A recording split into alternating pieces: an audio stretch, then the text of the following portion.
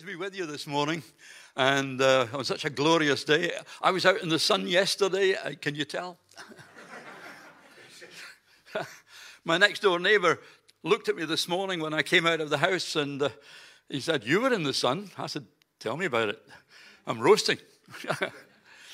Sometimes we're not aware of the effects of the sun on our lives, on our skin or whatever. And sometimes we're not altogether aware that the Son of God has impact in our lives. When we walk with him, when we live with him, he touches our lives in fresh ways so that, as the Bible says about some of the first followers of Jesus, people recognized they had been with Jesus. Yeah? Can people tell that about you or me, that we've been with the Son of the living God? Well, it's great. Thank you for the privilege of being here this morning. I'm most grateful for the invitation. Thank you, Steve, for your welcome. All of you, thank you for welcoming me here. You'll be glad to know that I'm not going to preach this morning. Does that mean we can all go home now? No. I want to tell you a story. So rather than kind of preach, I want to tell you a story. Some of you might be old enough to remember a comedian, a singer, years and years ago. He used to start his set by saying, "I want to tell you a story." Yeah? I want to tell you Max Bygraves, the name just came to me then. Yeah, I want to tell you a story. And I'm old enough to remember listening to the radio years and years and years and years ago to a program called Listen with Mother. Yeah. Ian remembers that. I know. Listen with Mother. And it was part of the program was a story. And the storyteller would say, "Are you sitting comfortably? Then I'll begin." Yeah, you see, there are quite a few. You remember that. Yeah. So I want to tell you a story. The little town of Bethlehem was in a turmoil. The mayor and the councillors were all on edge. They were worried because they'd had a message to say that the prophet was coming. Samuel, the prophet, was coming to Bethlehem. Now that was okay. I mean, they could cope with religion. The prophet was all about religion. But the prophet, Samuel, was also the judge. And that was a different matter altogether. Religion they could cope with. The judge, that was serious stuff. So they were worried. You can almost see them shuffling in their sandals, rubbing their hands together. And when Samuel arrives, they're there to greet. Honor to have you with us. So good to have you visit our town and to meet our community. Is your visit a happy one? What is the purpose of your visit, sir? Samuel says, "I'm here to sacrifice." Oh, you can feel the emotion from all these community leaders. Whoa, it's religious after all. Oh, we don't need to take too much notice. We don't need to worry. It's about religion. Ah, so good. And sacrifice. That meant a roast lamb sandwich or meal.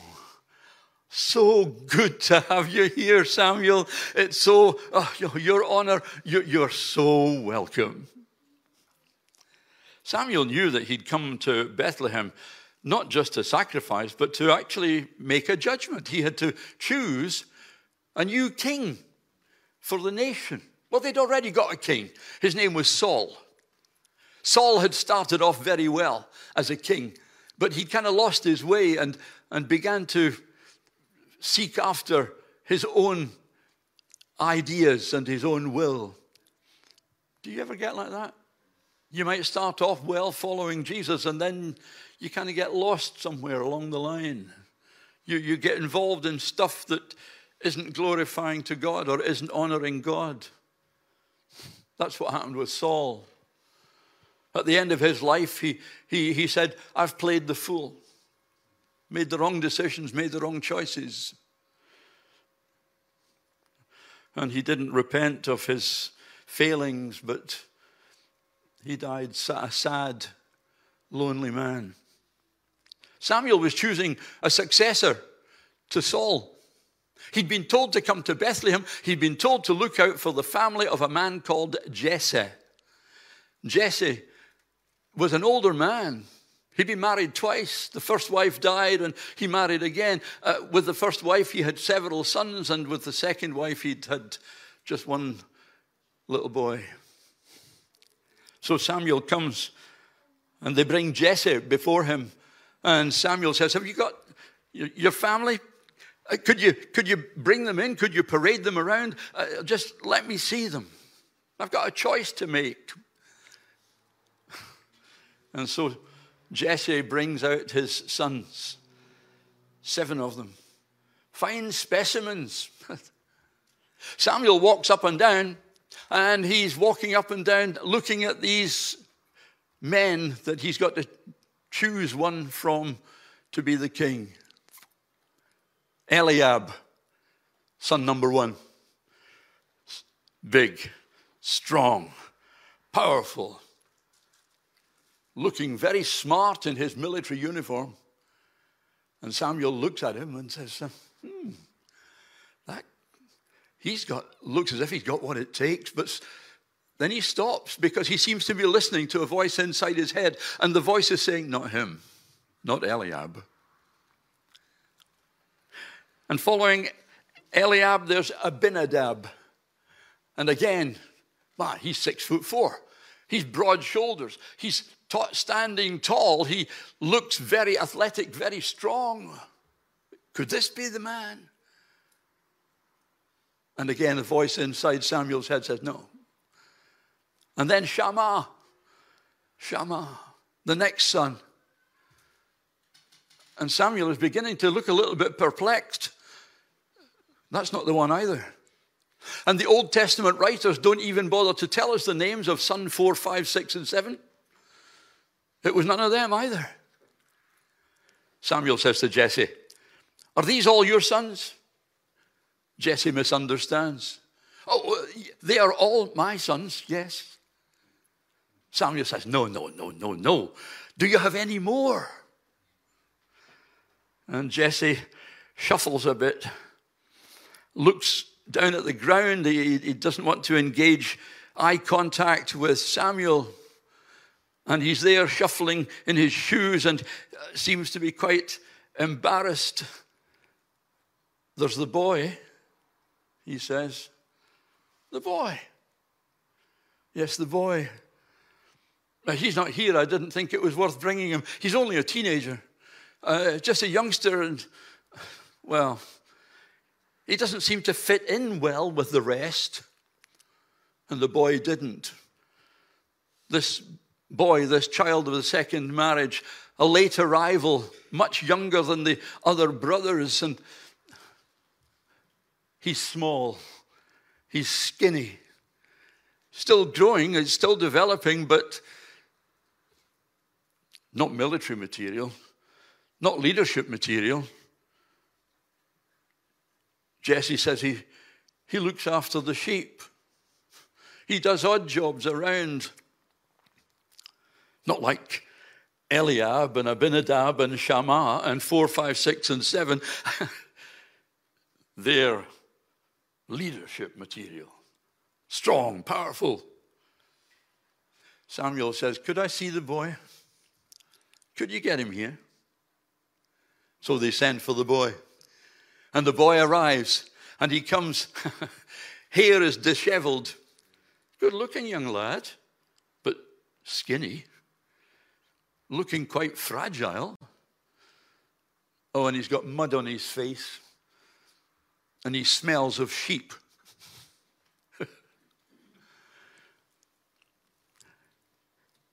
Tell me about the boy, says Samuel to Jesse. Well, he's been a bit of a handful. A bit of trouble, really. a bit of a rebel, doesn't quite fit in. I've not been able to control him very much. And he's different from the rest. He sings songs. He writes songs. He makes music, and he talks to God. Samuel's heart misses a beat. It wasn't Eliab. It wasn't Abinadab. It wasn't Shammah. It wasn't 4, 5, 6, or 7, but the boy. Samuel reaches into his pocket and pulls out a container with oil. He goes to the boy and he pours the oil on the boy's head. He says something to the boy. Nobody can quite hear what it is, but we know from the record later on what Samuel was saying was, God has chosen you to be king over Israel. The boy stands there, oil dripping off the end of his nose and down his chin. His jaw is open. Me? Yeah, you, the boy. Samuel says it's time to celebrate. It's time to sacrifice. It's time to enjoy a meal together. And we'll give thanks to God for his goodness. And as Samuel turns away, old Jesse wishes the ground could open up and swallow him up, because the boy runs after Samuel and he calls him, Samuel! You don't call the prophet by his first name, not at that age. And he's the judge. You don't refer to the judge as Samuel. It's your honor. The boy runs after Samuel. He grabs him by the elbow. Samuel. Samuel stops. What is it, son? Would you like to hear one of my songs? Would you like to hear one of my songs? Yeah, go on, says Samuel. Sing me a song. And so the boy sings. Because the Lord is my shepherd, I have everything that I need. He makes me rest in meadows green and leads me beside the quiet streams. He keeps on giving life to me and helps me to do what honors him the most. Even when walking through the dark valley of death, the valley of death, I will never be afraid, for he is close beside me, guarding, guiding all the way. He spreads a feast before me in the shadow of my enemies. He welcomes me as his special guest with blessing overflowing. His goodness and unfailing kindness will be with me all of my life, and afterwards I will live with him forever, forever in his home, forever in his home, forever in his home.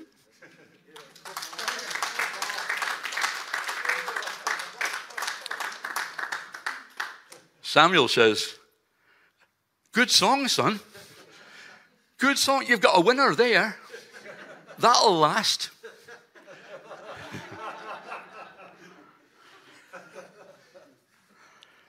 David is anointed king, the boy, because that's who it was. Samuel says, what's your name? I'm David. David was anointed king, but it took a while before he actually came to the throne. David had to learn patience. In fact, one of his songs says that. I waited patiently for the Lord. Hey, can I ask you, maybe you're struggling with something God has told you and it hasn't happened yet. You have to learn patience. Some of us who are, keen to move forward, we want everything to happen now. We live in the age of the instant, don't we? Instant tea, instant coffee, instant meals. Wow, gosh. At one time, I remember hear somebody say, at one time, if you missed the stagecoach from London to Glasgow, there would be another one along next week. So you waited, Now people get ulcers if they miss one section of a revolving door, David had to learn patience. And maybe that's a lesson that you might be having to learn too. The story goes on, and I need to rush because I'm running out of time. And the story is great. There's so much of it. David, the boy, is sent with groceries to his brothers who were in the military. They were serving near the front line, a battle against the Philistines. David, you probably know this story. David is sent out with this bag of food for his brothers. And he gets there, and as he's handing the food over, there's this booming noise of somebody shouting, and David stops to listen, and there's this big fella, this giant of a man, making fun of Saul, ridiculing him, ridiculing his army. And what really upset David was that he was ridiculing their God. And David says, who is this fella? I'll sort him out. I'm cutting the story short, but I'll sort him out. And they try to fit David with Saul's armor, heavy stuff no, I don't need that. Leave it aside. I've got the Lord with me. And David goes to the stream nearby and he picks out 5 smooth stones to put in his sling. Because that's David's weapon. He's practiced with it time and time and time again. He's so accurate. Some people have said the reason that David picked 5 stones from the stream was just in case he missed with the first or the second or the third. That's not why David picked 5 stones. Do you know why he picked 5 stones? Because the giant Goliath had got 4 brothers. And David was ready to take them all on. That's why he took 5 stones. He knew his God, and he knew his ability in God, and he was determined to follow what God was saying and take on those who were ridiculing his God. We live in an age when people ridicule Jesus. They use his name as a curse or a swear word. I confess that so often I just let it go. But there have been times when I've said, you're talking about a friend of mine. You're making fun of a friend of mine. David knew God so well. He knew God intimately from his time on the hillsides looking after the sheep, when he was singing praise songs and writing praise songs and songs of complaint as well. But this Goliath needed sorting out, and David was going to sort him out in the name of the Lord. Sometimes, folks, we need to challenge what's happening in our world today and what people are saying about God and faith and Jesus. And David takes aim at the giant and kills him. And it's a kind of bloodthirsty story because the giant had a sword, and David struggled to pick it up. It was heavy. But he picked up the giant's sword and he cut the giant's head off. Of course, that's a bit extreme, isn't it? Sometimes we have to dare to be extreme in the right sense, following God. David eventually does become king. He's passionate for God, passionate about what God is asking him to do. And he's got other passions as well. David loved the applause. Gosh, some of us have learned that can be a sad thing to do. We love the applause and the acclamation. I did for years. Honestly, I still sometimes do. David knew what the people thought of him. They said about Saul, he's killed his thousands, but David has killed tens of thousands. And David's, wow, isn't this wonderful? Yeah. And sometimes pride can get in the way of our relationship with God. David not only enjoyed the acclaim of people, he loved to be surrounded by beautiful women. Oh, he got a wife, Michal or Michael, and a second wife, Abigail. David was the leader. He was the commander-in-chief, and he should have been out leading his people, his armies, but he was resting at home. And walking on the rooftop of his house, he looked across and he saw a beautiful woman. Well, the Bible is quite open about all of this. And David sees this beautiful woman. She's having a bath. And David looks. And David turns away. And no, he doesn't. He comes back and has another look. And another. Who is this? Who is this beautiful woman? Oh, she is the wife of one of your commanders, one of your generals, Uriah the Hittite. And Uriah is in the front line where David should have been. Uriah is out there with the other leaders leading the army against the enemy, and David should have been there, but David wasn't. And David was at home relaxing and resting and giving way to temptation. The Bible says that David was a man after God's own heart, and yet David's being tempted and giving in to temptation. He looks and he longs and he lusts for Bathsheba. He's the king, so he can command anything. So he brings Bathsheba to where he is. We don't know how long this went on. Days, weeks, months. And David gets a message from Bathsheba 2 or 3 months into their affair. David, you're going to be a dad. I'm going to be a mom. David slaps his forehead when he hears the news. Oh, how am I going to get out of this? And David begins to manipulate. He brings Uriah back from the front line. He gets a message out to the generals. Uriah, come home. I need to talk to you. Bring me a report about what's happening. That was a lie. Bring me a report about what's happening. Uriah comes back and David says, you've been away a while. You must want to know how your wife is. And why don't you go and spend some time with her?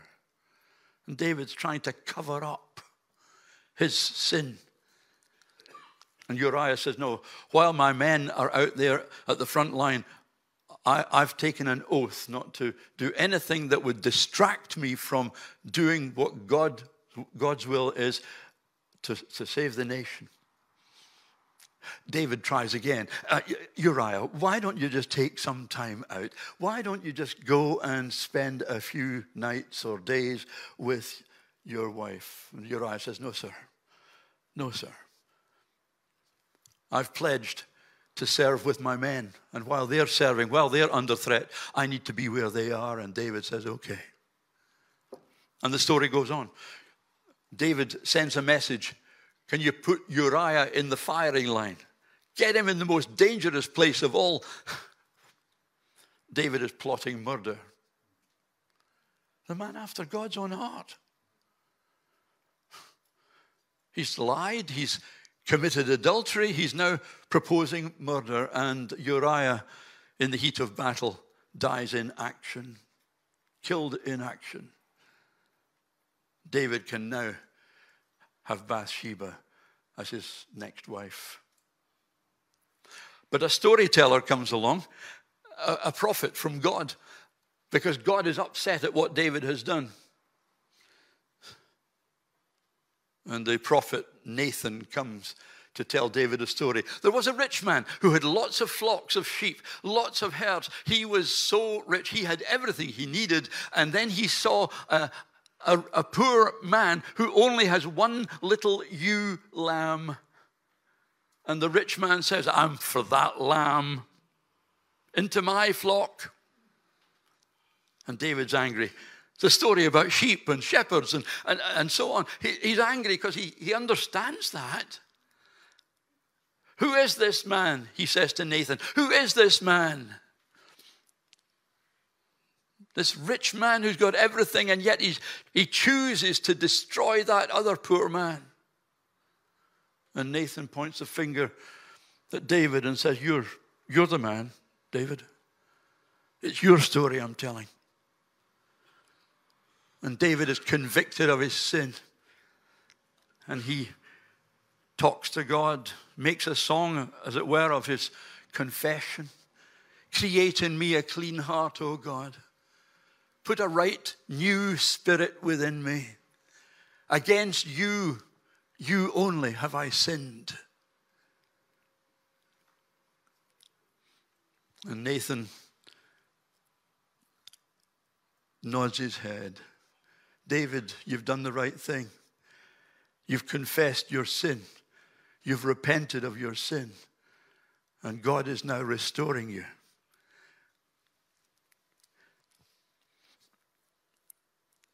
When was the last time you said sorry to God about something that may have offended him? Yeah.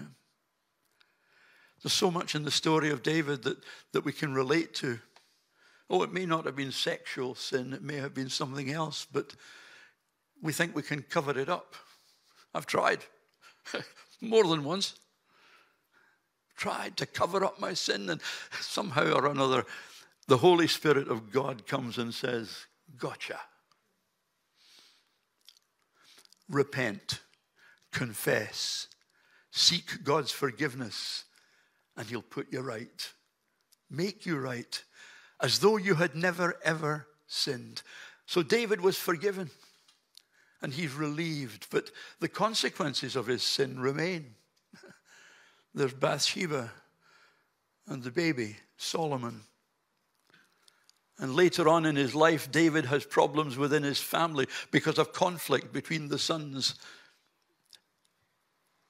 of Michal and Abigail and Bathsheba. Sometimes we have to live with consequences that are hurtful, painful for us, but God is a forgiving God, and he gives us a Holy Spirit who will guide us and direct us and take us forward. Oh, better move on quickly through the years. David becomes an older man. I was going to say an old man, but no, an older man. I've got to be careful about ageism, and because I don't feel that I'm an old man yet. David becomes old, frail, beginning to lose energy, beginning to feel that he can't really manage things anymore. As I said, he's had problems within his family. There's been all sorts of other pressures upon him. And David comes, he's feeling cold and shivery, and nothing will warm him up, and he's almost ready to give up. Some of his courtiers, those around him, they say they had a meeting, a committee, and they come together and say, well, at one time, David used to like the company of beautiful young ladies, so why don't we get one or two beautiful young women to come and lie alongside David and try and warm him up? But that doesn't work. Not anymore. David seems to have lost all his passion for God, his passion for life, his passion for women too. He's learned his lesson about that, I think. But then one of his sons says, I've had enough of this. I am going to be king. Adonijah, that was his name. He declares himself to be king. The message gets back to David. He's lying in bed trying to keep warm. He's trying to concentrate on just getting better or feeling better. And what's this? Adonijah has declared himself to be king. Not having that, says David. And he stirs. He gets up. His eyes are flashing with anger because he has promised Bathsheba that Solomon will be the next king and David is going to keep his word. And Adonijah, well, we'll have to sort him out. David calls for Zadok the priest to come, and Solomon. And Zadok the priest anoints Solomon to be the next king. God save the king, long live the king, may the king live forever. You've heard the Zadok the priest, have you? Yeah. So here, Zadok comes, anoints Solomon, and Solomon is going to be king. And David is at rest. His passion for God recovered. So in his older years, David was once again passionate about God's honor. He wants Adonijah out of the way. That's not God's way. Solomon will be king. And David says, I'd love to build a temple. And God says, nah, you've murdered somebody, or you planned the murder of Uriah. You've got blood on your hands, David. You're not going to build a temple, but Solomon will. Your successor will. And so the story goes on. David continues to write songs, even into his old age. There's hope for us yet. And eventually David dies and is honored and revered, not just then, but even now. I'm sorry I've taken a long time. You've listened ever so well. You've been really good. There are so many lessons in the story of David. I haven't been able to recount them all. But maybe something of what I've shared this morning will sow a seed into your heart and mind. Maybe God's spoken to you this morning about putting him first. Because the Lord is my shepherd, I have everything that I need. And one version puts it, the Lord is my shepherd, I need nothing else. Is he priority? We've sung about it earlier. It's easy to sing. But we've got to go to our world and demonstrate that Jesus is king in my life. There was an old song my father used to sing. King of my life, I crown you now. Thine shall the glory be. Do you want God's glory? Do you live for God's glory?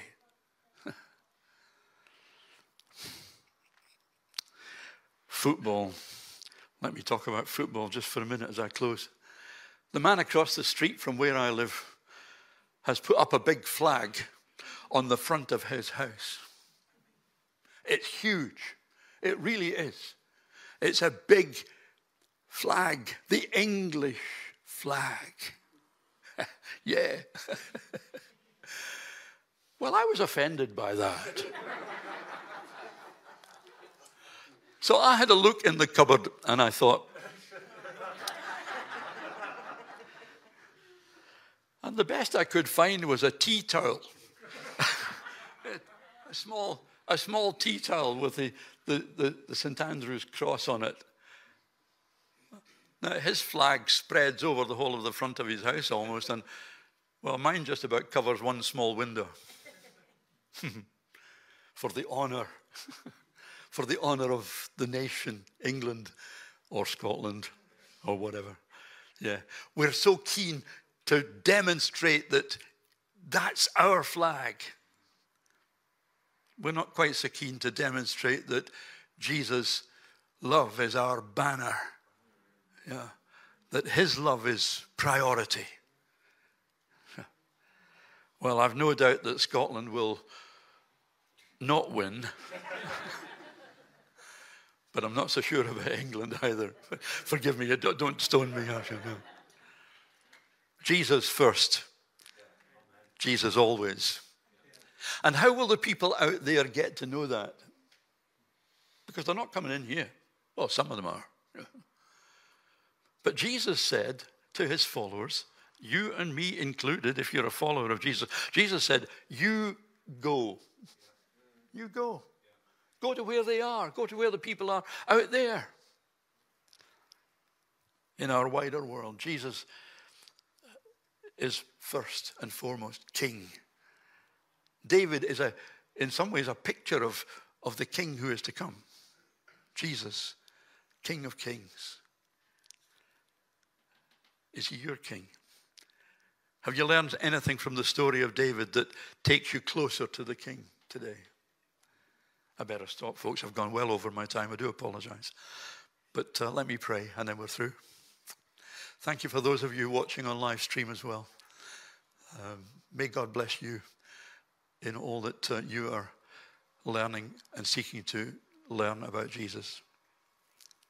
Loving God, thank you for our time together this morning. Thank you for the worship. Thank you for the songs that we've sung that have pointed us towards the King and to honor you. And Lord, will you help us not to just sing that you're our King, but to live as our King, with you as our King.